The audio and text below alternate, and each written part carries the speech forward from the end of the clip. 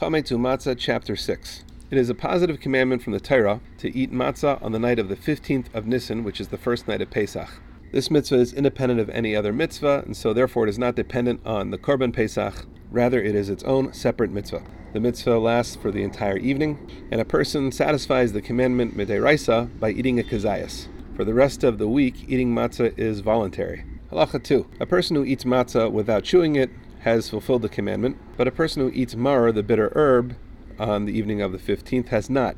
And therefore someone that eats matzah and maror together without chewing it fulfills the mitzvah of matzah, but not maror. Halacha 3. Someone that eats matzah without kavana, or if he was forced to eat matzah by non-Jews or bandits or something like that, he has done the mitzvah of eating matzah.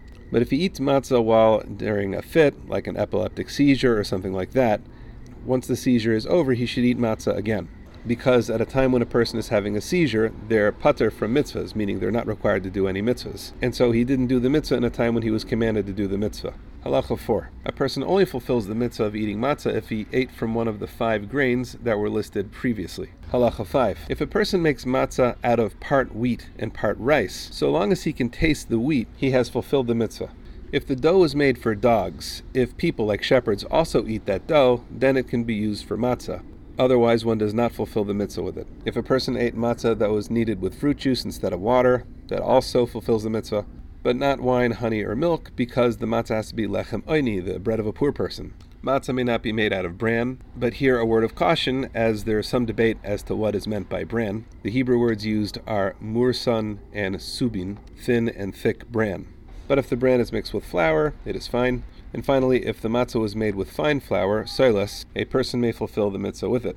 And we do not say that is not poor man's bread. Halacha 6. The matzah may be made in an oven or a roasting pot. It may even be made in a pit on the ground. If a person is required to soak the matzah in order to eat it, the person fulfills the obligation. But the matzah may not be cooked because then it loses the taste of bread. Halacha 7.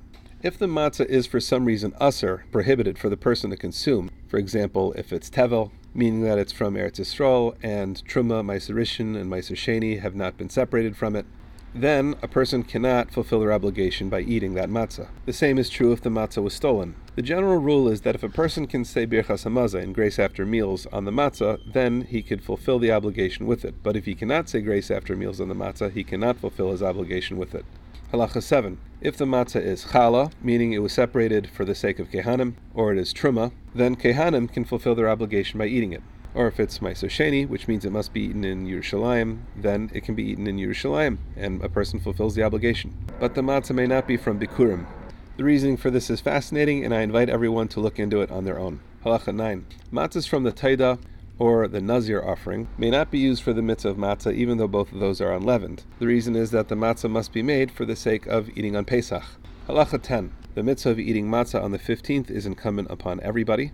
That includes women and slaves. Als chinuch, children should also eat matzah, and they should also be given a kazayas. Halacha 11.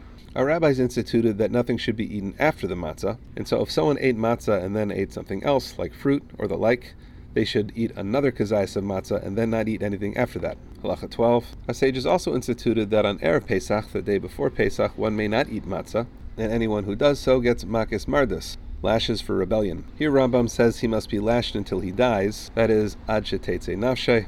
But as you can imagine, a lot of the commentaries take serious issue with this, with some saying that it was a later addition that Rambam himself did not write. A person should also not eat a meal after the time of mincha, which is 9.5 hours into the day. One may eat fruit and vegetables, but he should not fill up on them.